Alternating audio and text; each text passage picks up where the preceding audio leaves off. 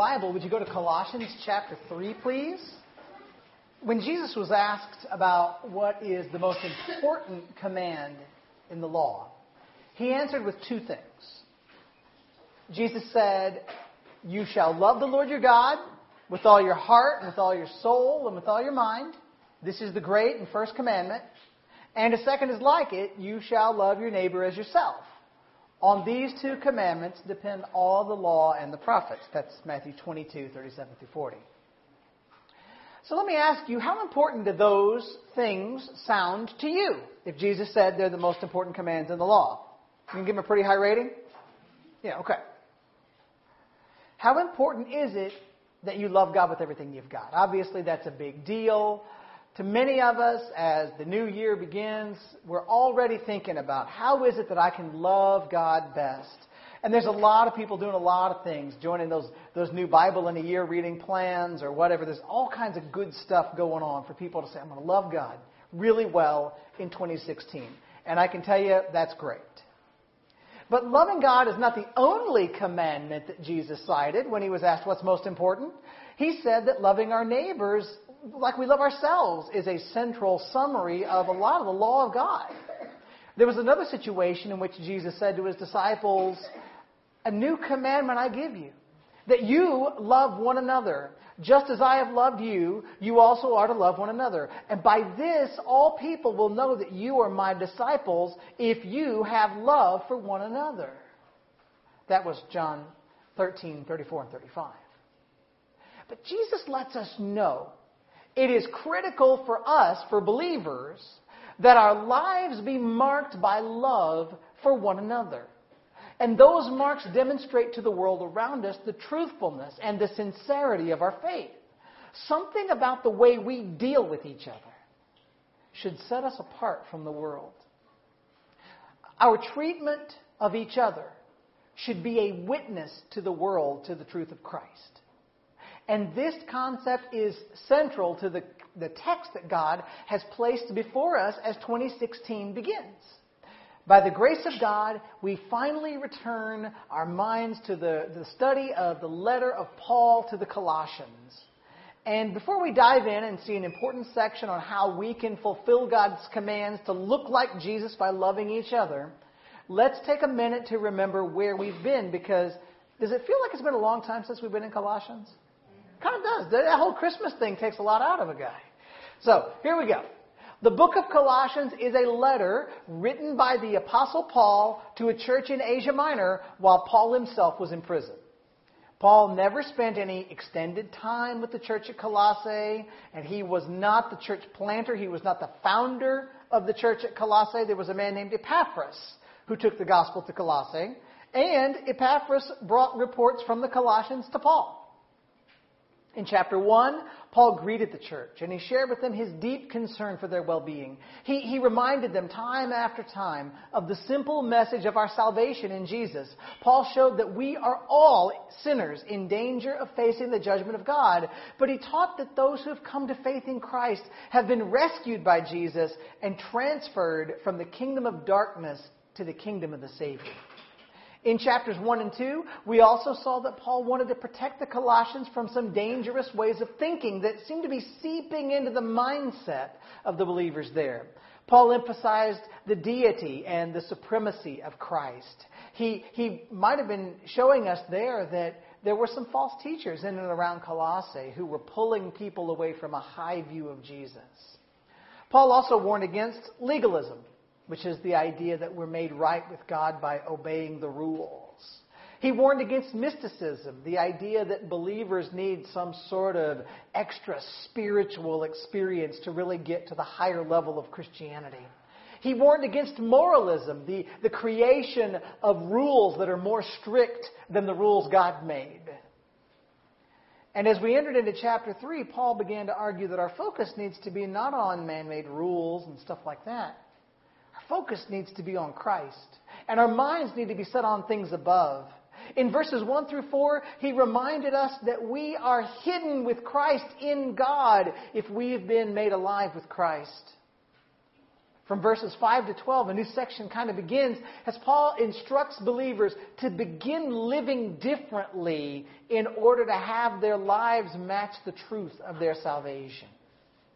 From verses 5 through 11 of chapter 3, Paul called the believers to put off certain habits, certain sinful habits.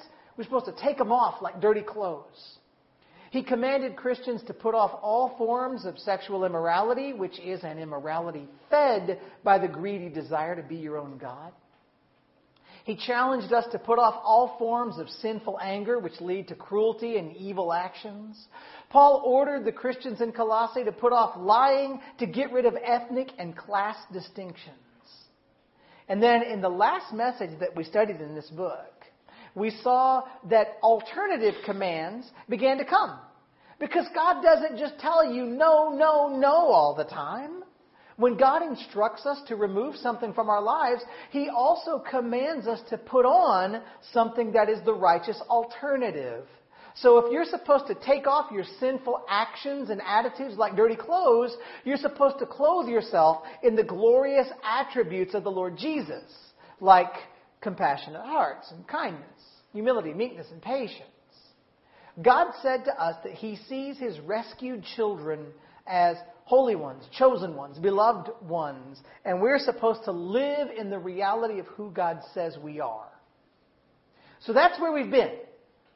And now that we know where we've been, let's move forward. We're still in the section of the book that says that since God rescued you, you're supposed to put off sinfulness and you're supposed to dress your life in the attributes of Christ. Put on Jesus.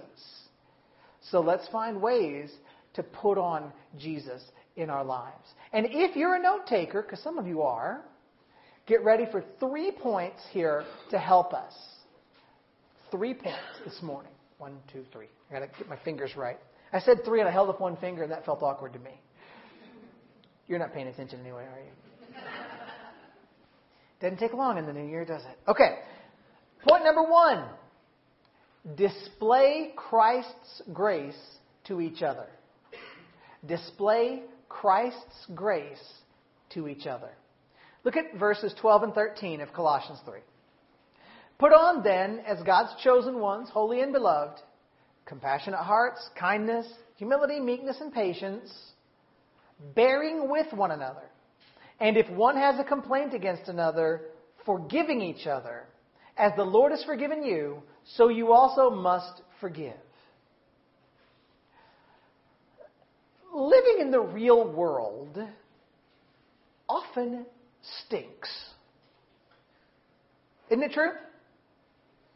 Be honest. Y'all don't ever feel like it stinks to live in the real world? Wouldn't it be nice if once we came to Jesus and found ourselves forgiven of our sins, that we also found it easy to live out the Christian life in obedience to the commands of God, right? God says, love each other. No problem, God. I'm just going to love. Does that work for you? Not as much as you'd like, right? Truth is, there is a reason this command that we just read has to be given. Because loving each other is not always easy. Now, Christmas just passed. I feel, therefore, that it's appropriate to illustrate this with food. Some people, you know, are like Christmas cookies. They're easy to love. You're always glad when they're around. You miss them when they're gone. Right? Other people are more like tofu or kale. Maybe they're good for you. But do you really want them in your house? Let's admit it. Oh, hush. Truth is, even in the room, perhaps with you this morning, is a person that just grates on your nerves. Now, don't look around right now. It's not safe. God knew, however, that we would rub each other raw from time to time. And that's why, in the middle of commands about putting on the attributes of Jesus, God says, get this, bear with one another. Why is this command here? Because there are some people, folks, that you are going to have to bear with, which means put up with, tolerate. Just grit your teeth and bear them. This doesn't sound very Christian, does it? Now, this command does not apply to the people that are easy for you to handle. This command is present in order to help you and me to remember that we are to love those who are hard to love in the same way that we're supposed to love those who are easy to love. So let me ask you, is bearing with people an attribute of Jesus? Because I said we're putting on the attributes of Jesus here, right? I would guess that bearing with others is an attribute of Jesus. Now, Jesus is the Lord God in the flesh. Jesus is perfect. He is sinless. He is not nearly as prickly as I get when around somebody who bugs me. But how much tolerance do you think Jesus had to exercise around his disciples? Let's think for a minute, shall we? Consider the time that John and James, the noisiest, most boastful disciples, sent their mother, that's right, their mommy, to Jesus to ask a favor. They wanted her to get Jesus to agree that in his kingdom to come, John and James could sit in the 2 seats of highest honor. Come on, Ma. Get him to give us the cushiest job in the kingdom. Jesus kept loving them. These same 2 disciples, by the way, also once looked at a town that didn't welcome Jesus, and they said, Lord, do you want us to call fire down from heaven on them? I imagine the world-class eye roll that question deserved from the God of the universe, as he looked at them and said, no, guys, I've got this. Jesus bore with them. Or how about the time that Jesus was worn out from a long day of ministry? Because preaching can take a lot more out of a guy than you might think if you've never done it. So the guys, they get in a boat to go across the lake. Now, remember, Jesus is God, right? His disciples know this at some level. Jesus is clearly being taken care of by God the Father. God's plan is not going to be thwarted. And so Jesus, he lays down in the boat, gets on a cushion, starts taking a nap. A storm comes, and what do the disciples do? They wake Jesus up from his nap screaming, we're all going to die! Let me ask you, how do you like it when somebody wakes you up for a non-issue? Jesus calmed the storm and kept loving his disciples. He bore with them. Or how about this one? There was a time that Jesus told his disciples, guys, I'm going to be executed. I'm going to die. See, Jesus let his disciples in on the ultimate plan of God. He was going to go to Jerusalem, and there the Jews, his own people, were going to turn against him, hand him over to the Romans, and he was going to be crucified. Jesus was doing this not because of anything wrong he had done, but in order to let himself suffer the wrath of God for the sinful children of God that he was going to rescue. Jesus was about to go through hell. And after Jesus told his disciples all this, the next thing that they did, the very next thing that they did, was to get into an argument about which one of them is the most important person. And Jesus kept loving them. He bore with them. So, would you agree with me that bearing with each other is Christian? If Jesus, the perfect one, could bear with imperfect disciples, how much more should you and I, who all have our own flaws, be able to tolerate the flaws of others? Guys, give others the grace of Jesus by bearing with each other. But now, sometimes the need to display Christ's grace is greater than just bearing with somebody who annoys you. Sometimes in the church, you're going to find that people actually wrong you. It may be by words they say to you or about you. It may be by things they do or that they refuse to do. It may be accidental. It may be on purpose. But people are going to let you down. And if you don't think that any Christian will ever let you down, please wake up and start living in the real world. We are flawed people. We are frail people. We mess things up, and we will hurt each other. And when we fail each other, God says, forgive. If one has a complaint against another, forgiving each other as the Lord has forgiven you, so you also must forgive. Now, forgiveness, the word there for forgive is a word that really means a gift of grace. To forgive somebody is to see somebody who is morally in your debt because of something they did or didn't do. And what you do is you release them from that debt. It's you letting them know that because they have repented, because they see what they did and they're sad about it, whatever, you're no longer holding them accountable to you for the wrong that they've done you. You are foregoing your perceived right to hurt them back for how they hurt you. Does that make sense to you, how forgiveness works? Because think about it. If somebody does something to you, don't you automatically feel that you have the right to do something back? You get me a little, I get you a little. Forgiveness is to forego your right to get them a little. God wants us to think about Jesus when we think about forgiving others because, you see, we've all really sinned against God. And our sin against God has earned every one of us a just punishment from God, hell forever. But God chose to forgive every single person who would turn from their sin and turn to Jesus for mercy.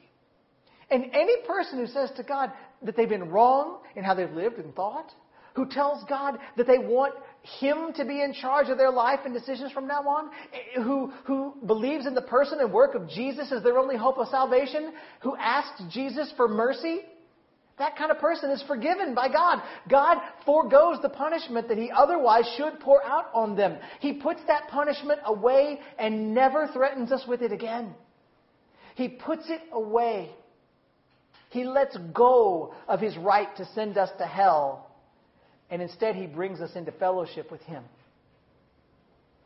And you and I are supposed to forgive like that. When other people hurt us, we are to be eager to let go of the hurt and to let go of any semblance of the thinking that we're better than them.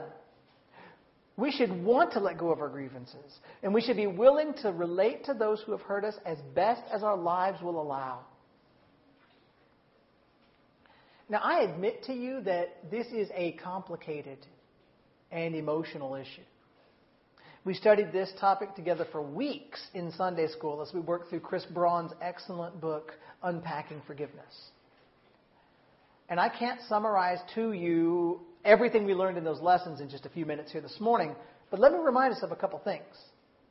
Forgiveness is a transaction. When a person is willing to show repentance, even if that repentance is imperfect. Because remember, how perfect is your repentance? Anybody want to say, my repentance toward God has been absolutely perfect.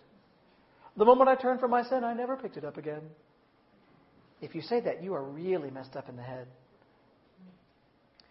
But even if someone's repentance toward you is imperfect, we are to be eager to grant them forgiveness. We want to look like Jesus as we eagerly free others of the moral and emotional debts we think that they owe us.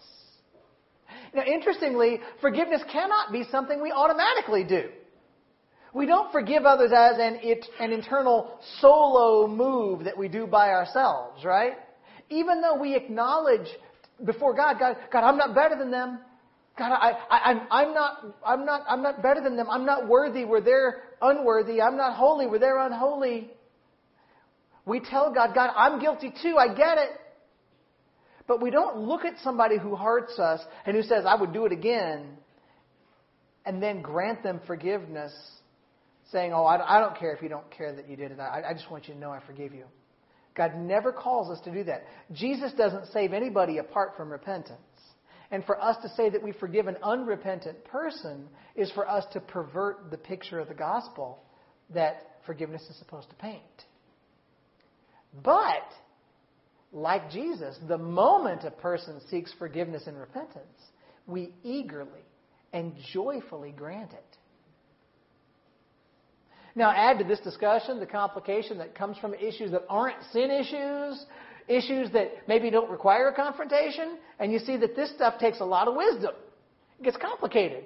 Because there are going to be times that people in the body are going to offend you, but the offense that they give you, maybe it's not in keeping with the pattern of their character. Somebody doesn't invite you to a party. Somebody doesn't talk to you when you want them to. Somebody hurts your feelings a little with a sarcastic barb, but they don't do it all the time. Do you confront them every single time and work through the forgiveness process? Or do you let it go and get over it? And guys, I wish I could tell you, but I can't. This requires wisdom. This requires the Holy Spirit in your life to help you know the difference between, you know what, I just need to get over it, and this is something that really, out of my love for them, I've got to confront them with. But when you forgive, or when you decide to let something go, you really got to let it go. Jay Adams, the popular Christian counseling teacher, biblical counseling instructor, he defines forgiveness as promising another person, making a commitment to them that you're not going to bring up their sin again to them, to yourself, or to others. What does he mean? He says by forgiving somebody, you say to them, I'm not going to throw this up in your face. I'm not going to try to keep the moral high ground over you by saying, remember what you did to me? I forgave you, but do you remember what you did? You don't do that to people. You don't use what you remember about them against them to hurt them in the future.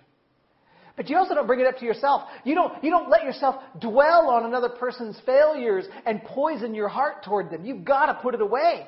When it pops back up, you battle it down again.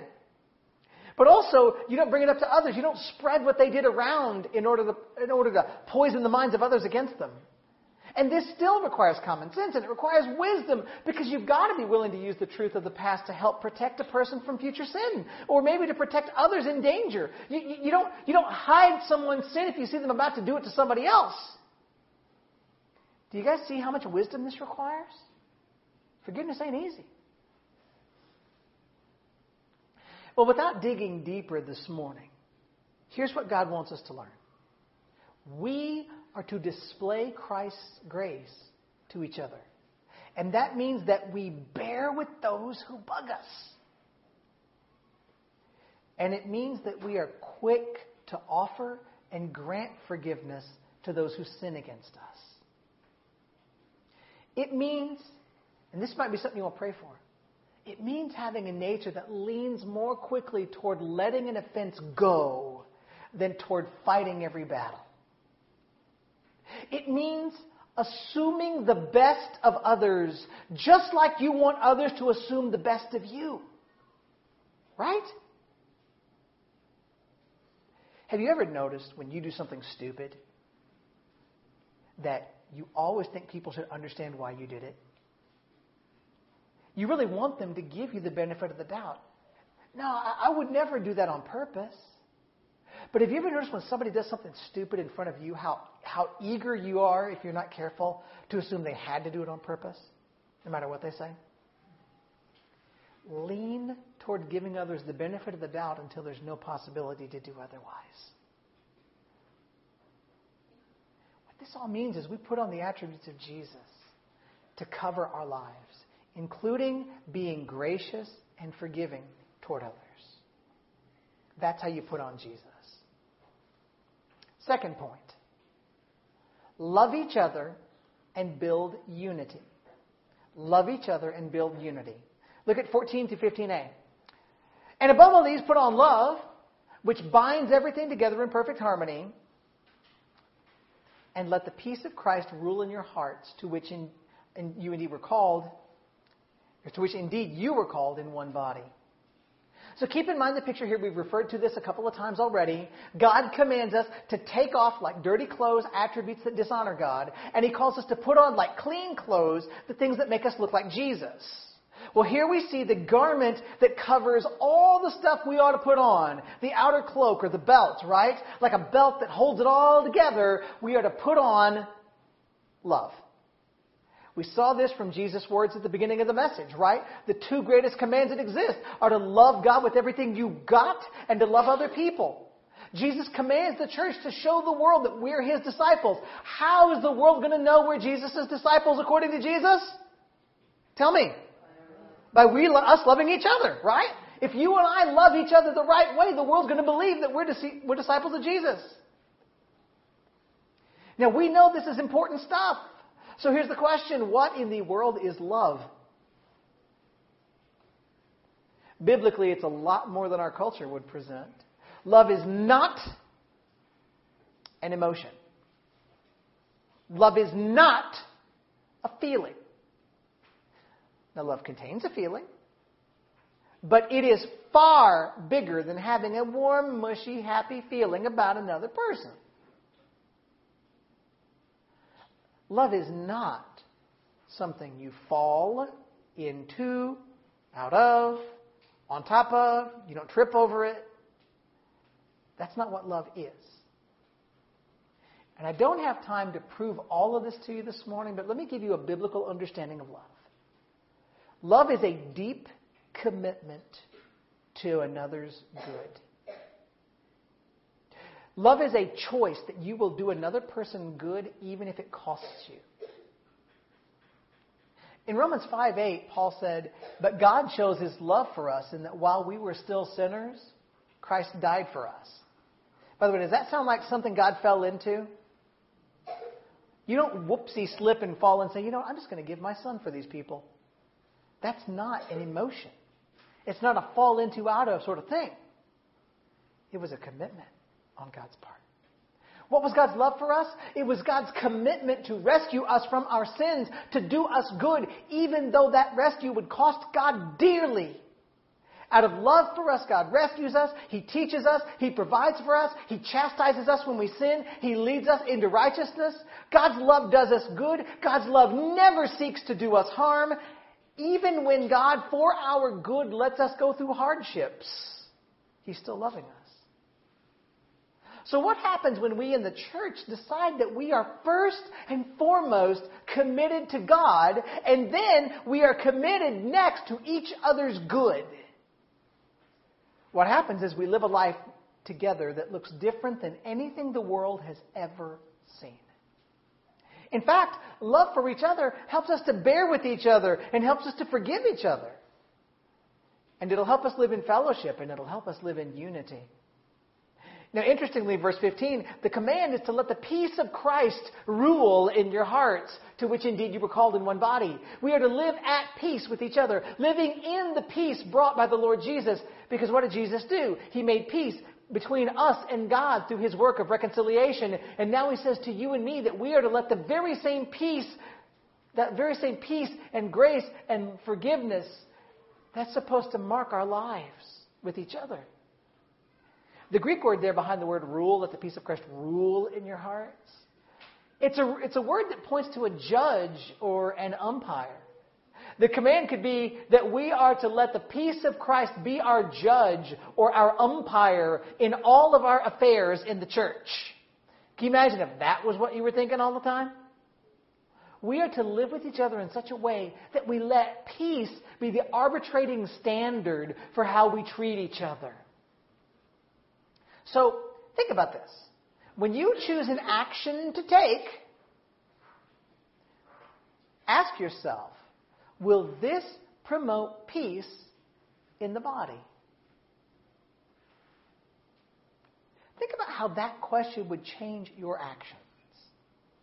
I mean, the very moment you decide that you want to let somebody have it because they are bugging the snot out of you, here comes that question about the peace of Christ. And it helps you to bear with them. The moment you want to get back at somebody for hurting you, or the moment you want to gossip about somebody and their craziness to others, the umpire of the peace of God blows the whistle and calls a foul and tells us to get back on the path of love and grace. Again, it doesn't mean you never say anything, but it means that at the end of the day, you let your conversations lead you to where can I promote peace? Where can I promote goodness? Where can I better tolerate? Where can I better love? How can I see the good in someone that's driving me up a wall? I'm just so glad you guys will never have to think that about me. That is not funny. Oh, it'll be me, don't you worry. But the peace, if you let that judge of peace blow the whistle on you, say, wait a minute. The way you're thinking about your poor, sweet pastor who clearly didn't mean it, that's not promoting peace. If that rules in your hearts, man, does the church look better. Right? There will, of course, be times when peace cannot be the final judge. Paul's not here saying that we compromise the gospel or the word of God out of a supposed peace. We saw that back in chapter 2. Paul was clear the Colossians are not supposed to put up with people who promote unbiblical legalism or mysticism or moralism. We do battle when the gospel is at stake. We will stand shoulder to shoulder and we will fight against those who would oppose the gospel. But in our general church lives, peace should be the major ruling principle for how we live. We wrap ourselves up in the love of Christ. We love each other. We build unity. Third point. Develop an attitude of gratitude that rhymes, and I didn't even mean for it to. Look at verse 15, the last one. Here's a command. You guys are going to need your scholar caps on to understand it, I'm sure. Here's what it says. And be thankful.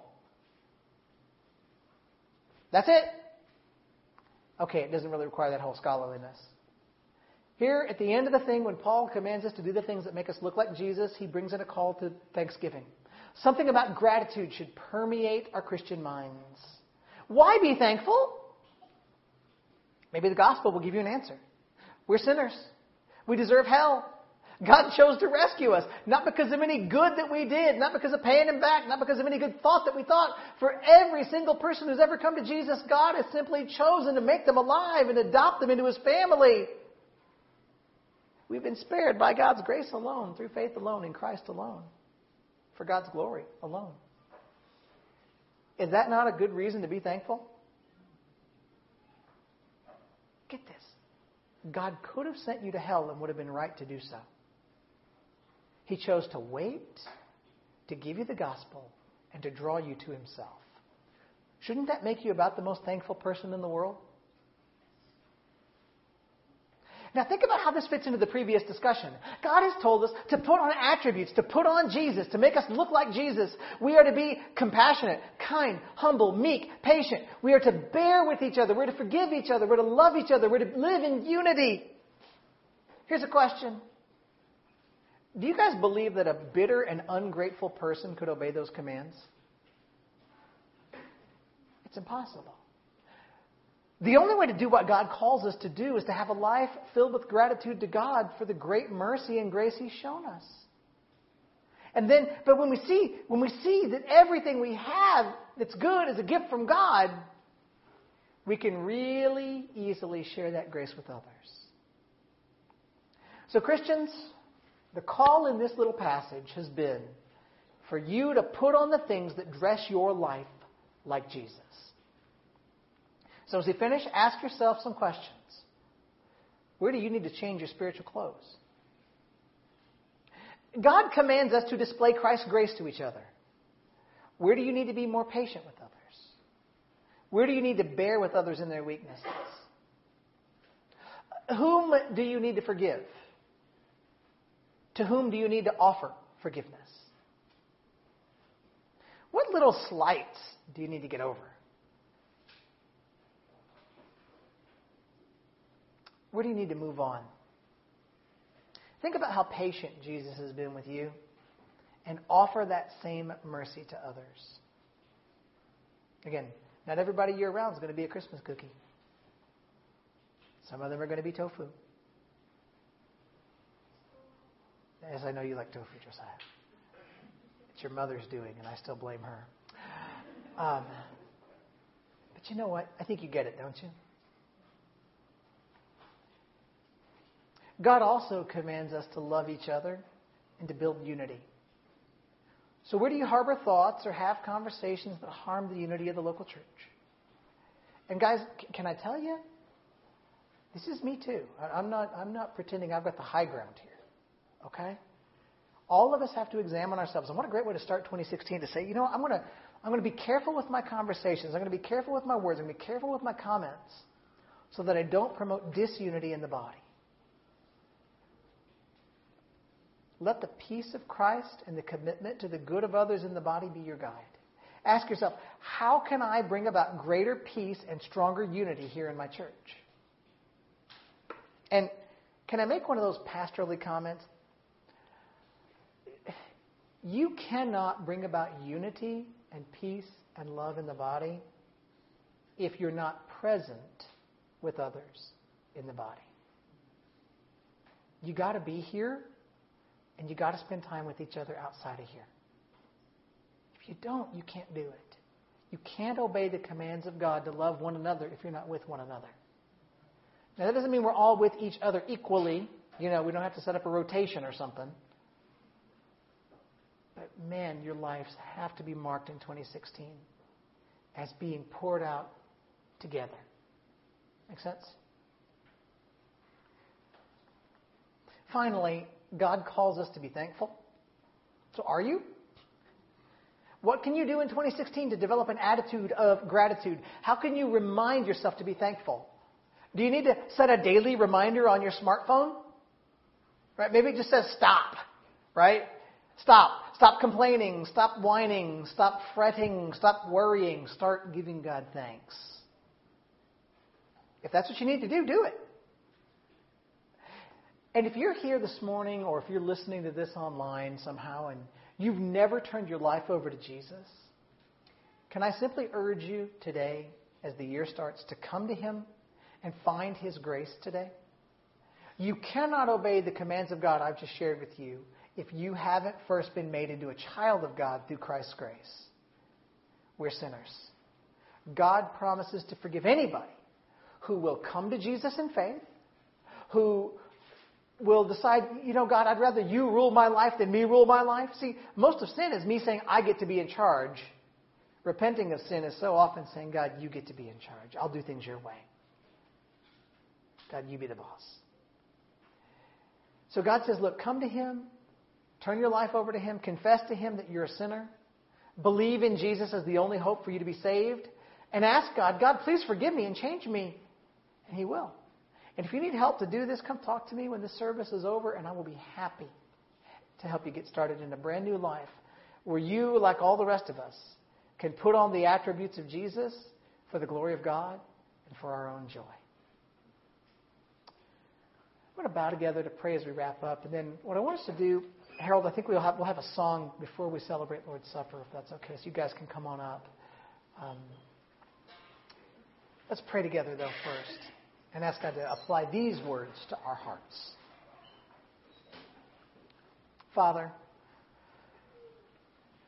we bow, and we surely acknowledge we need your grace. We're not good on our own. We need you.